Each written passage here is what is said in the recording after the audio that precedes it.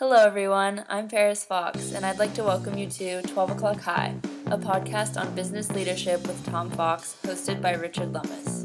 What makes a great leader? Is it genetic, or can you learn leadership skills?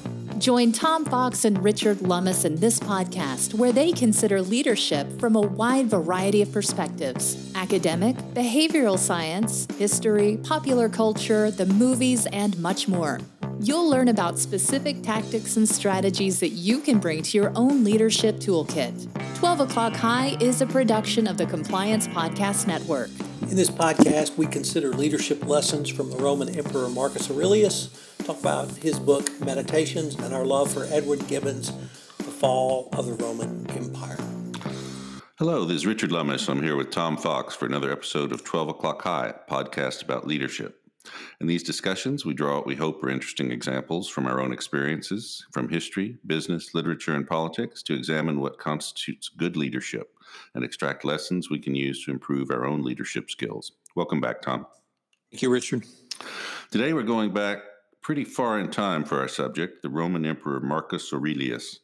He's probably best known today as played by Richard Harris in the movie Gladiator.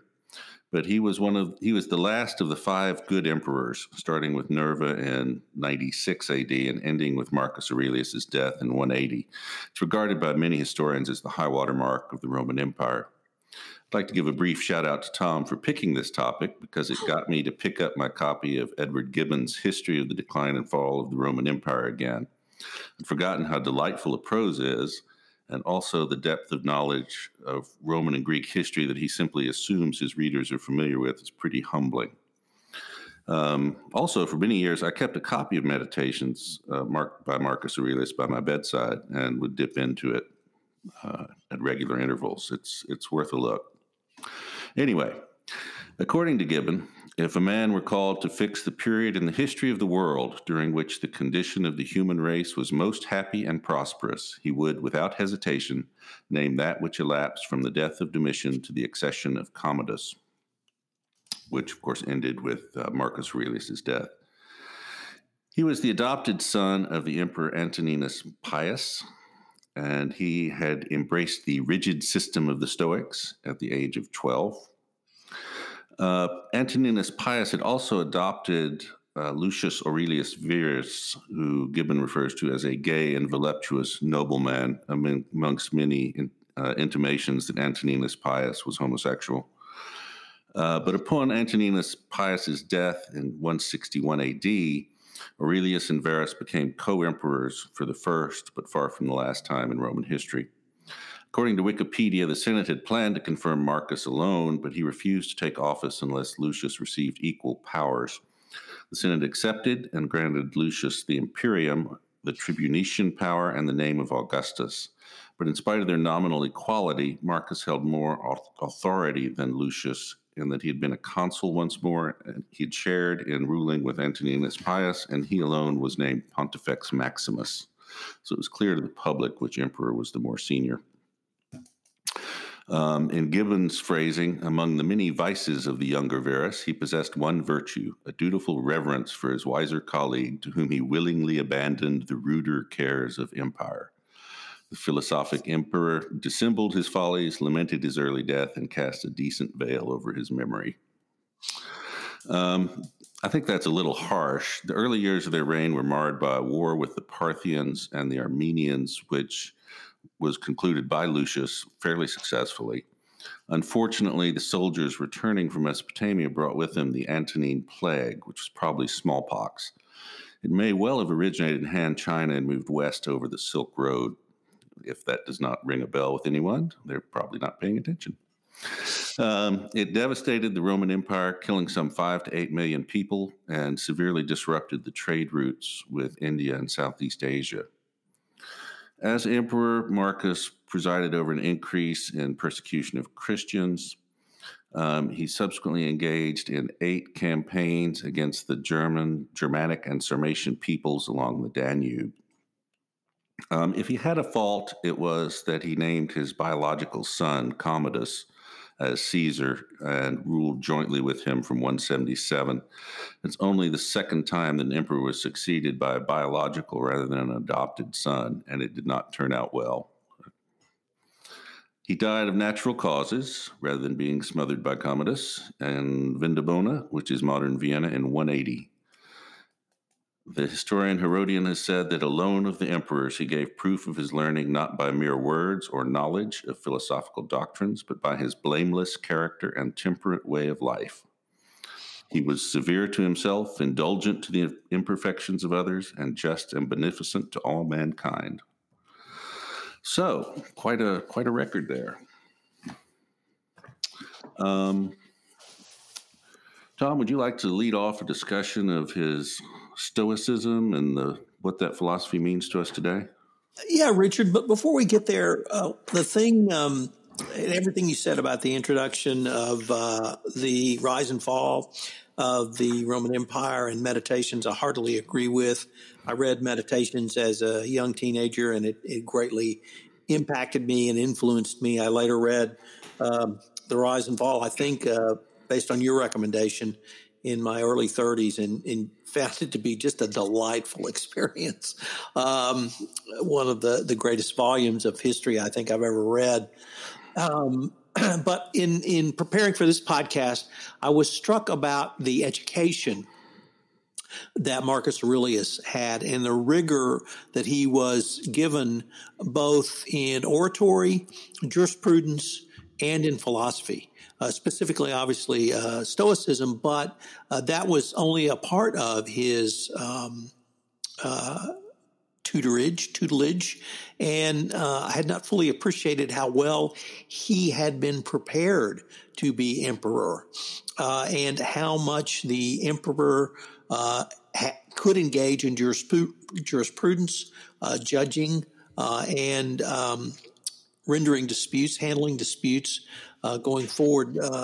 Obviously, perhaps not obviously, but many of the other emperors engaged in much more Philistine activities than jurisprudence. But I was very impressed how hard Marcus Aurelius studied, the rigor around his study.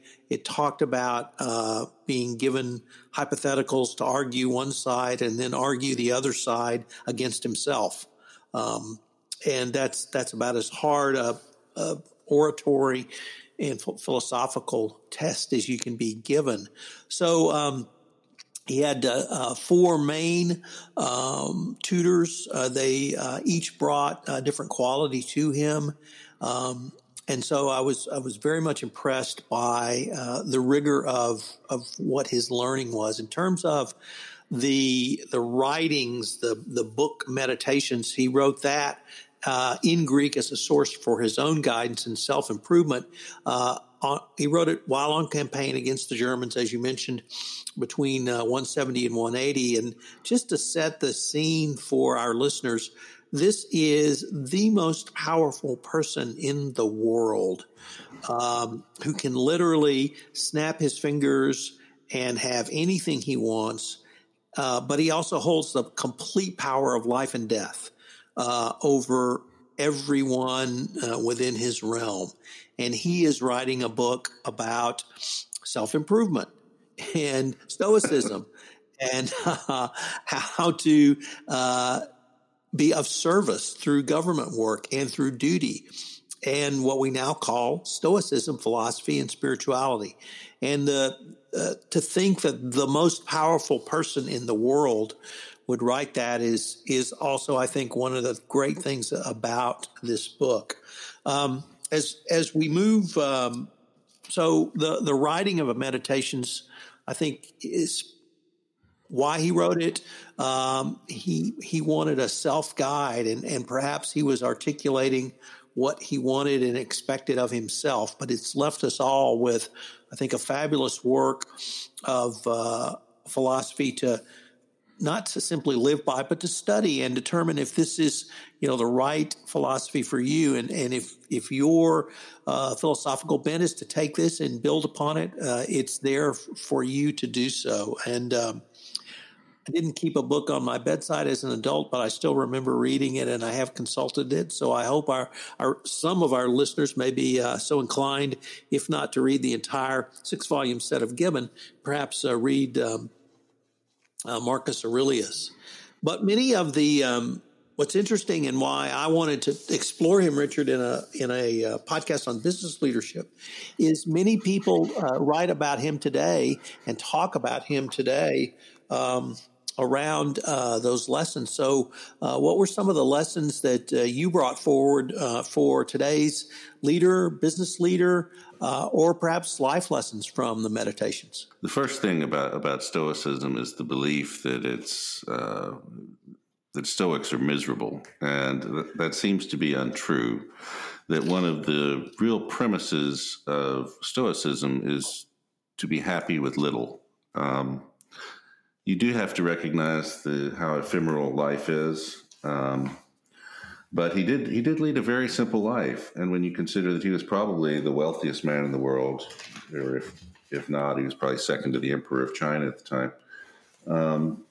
He still slept on a camp bed. He did not hold big banquets. And he actually went on campaign with the army in winter on the Danube, which is probably ultimately what killed him. But part of it, I guess, is the self-containment it requires that's so appealing. He also emphasizes things like forgiveness and practicing kindness that have real echoes in Christian thought as well. But I think that that there are some lessons about leadership here. One of which is lead by example. The other one is to avoid pessimism overtaking you. That you need to be to practice equanimity and ignore the slings and arrows of outrageous fortune. I think those are probably the things that struck me most about Aurelius's version of Stoicism.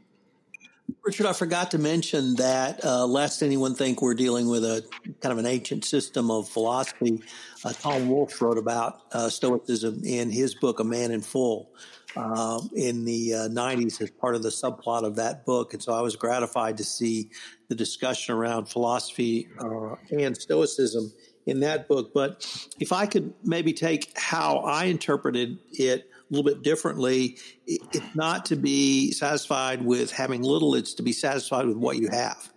And that's how I was able to interpret this. And if I could maybe turn to some of the business lessons that are used today. One, set your priorities. So figure out what's essential and focus on that. As you get larger and perhaps have more success, that can expand. But figure out what's important to you and do that. Two, and you touched upon this a couple of times, is I think handling stress. And as a business leader, you're going to face numerous daily pressures, deadlines, commitments, investor expectations, customer expectations, et cetera. You have to navigate these pressures without becoming overly stressed. I recently saw an interview with Bob Iger before all of this coronavirus crisis and the economic dislocation of Disney Corporation. And he was recording for a podcast, and he kind of offhandedly dropped, 30 minutes ago we closed a multi-billion-dollar transaction. And 15 minutes later, he's sitting for a podcast about his book. And so you have to be able to compartmentalize as a business leader. Stop procrastinating. You have to take advantage of the time you have, not waste time.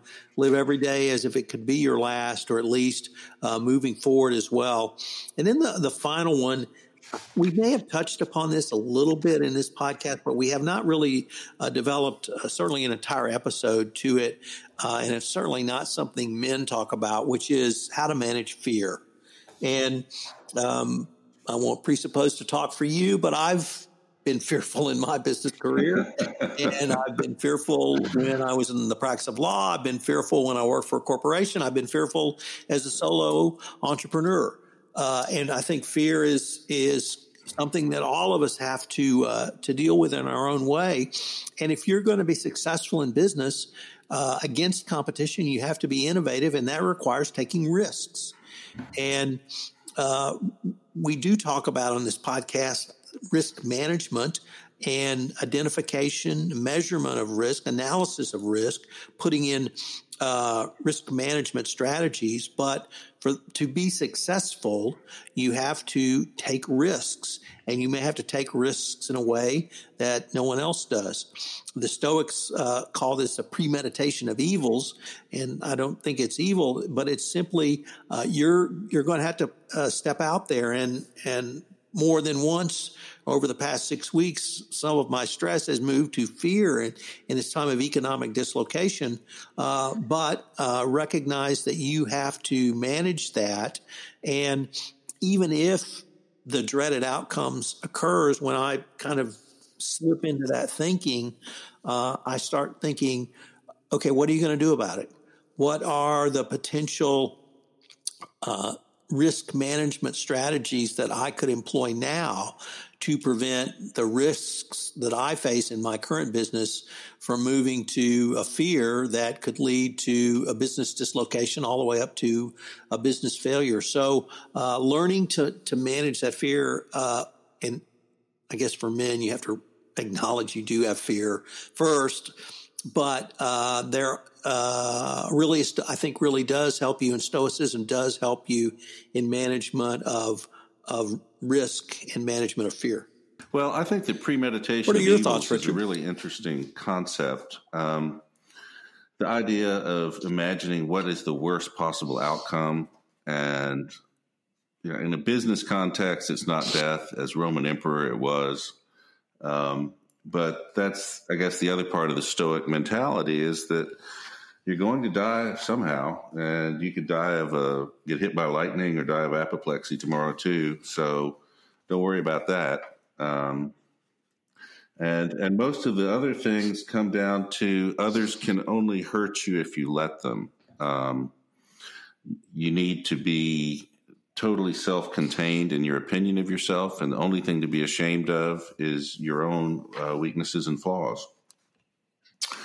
The other thing that I thought was interesting was the avoidance or the emphasis on empathy for other people. When you felt that someone had behaved poorly, it might mean that you simply did not have all the facts at hand. And I think that's a really important lesson for a business leader, and that frequently people are doing things for reasons that you hadn't really considered. Maybe it's selfish on their part. Maybe it's just an error. But unless you communicate about it, it's not going to be helpful. And then Marcus apparently suffered most of his life from a bad temper, which in a man with the power of life and death over everyone is kind of a serious flaw. But so he says the thing to do is to remember that life is short, and you shouldn't spend time and energy anguishing over things. And I guess to double back to the thing about evils, I found an interesting distinction between fear and anxiety. And fear is fear of something that actually is bad. Anxiety is worrying about things that might happen. And anxiety is counterproductive, whereas fear is probably hardwired in us. I guess that's what I have to say about that. There's a couple of points I'd like to add, or perhaps different angles, Richard, that I thought came out of meditations for me. One is do what's in front of you, do what's essential, figure out what you need to get done and do that. That, of course, ties into don't procrastinate. But a couple of others are related. Live in the present moment.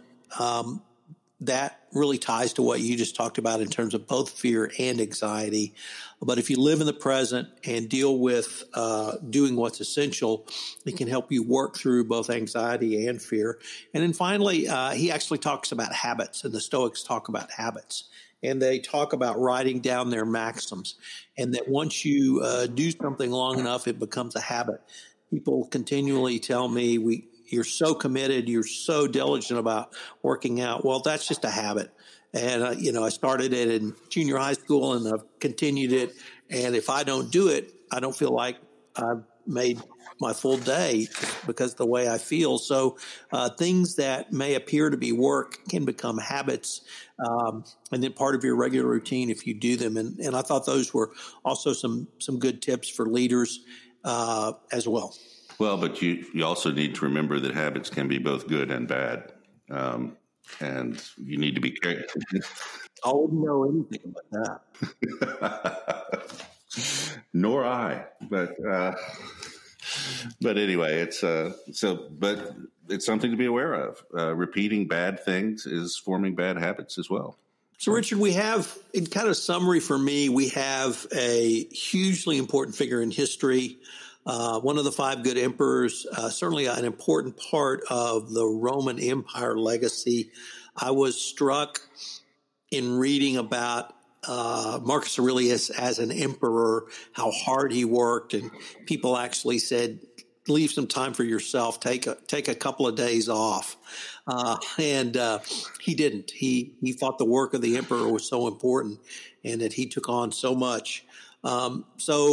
And then, of course, you correctly reminded me of how great Gibbon is and rereading those sections on Gibbon. And then the book Meditations we both have read, and it obviously has both impacted both of our lives. And I would urge anyone listening to this podcast to, if you don't want to go through Gibbon, and I'll grant you that, although I would suggest you should.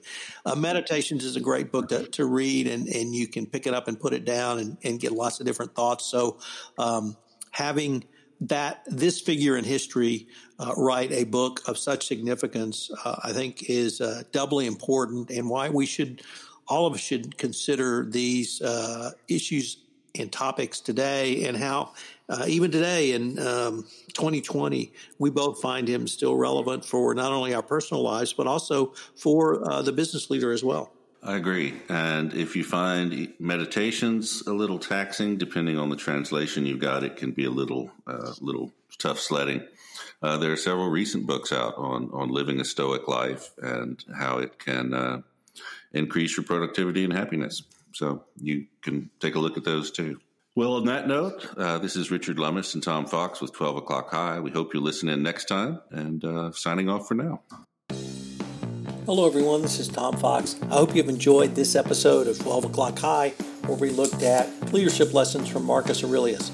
I hope you'll join Richard and I again next week, where we take up leadership lessons from the life of William Howard Taft. 12 O'Clock High is a production of the Compliance Podcast Network and a proud member of C-Suite Radio. I hope you'll join us again next week, and we look forward to visiting with you. Thanks so much for listening today.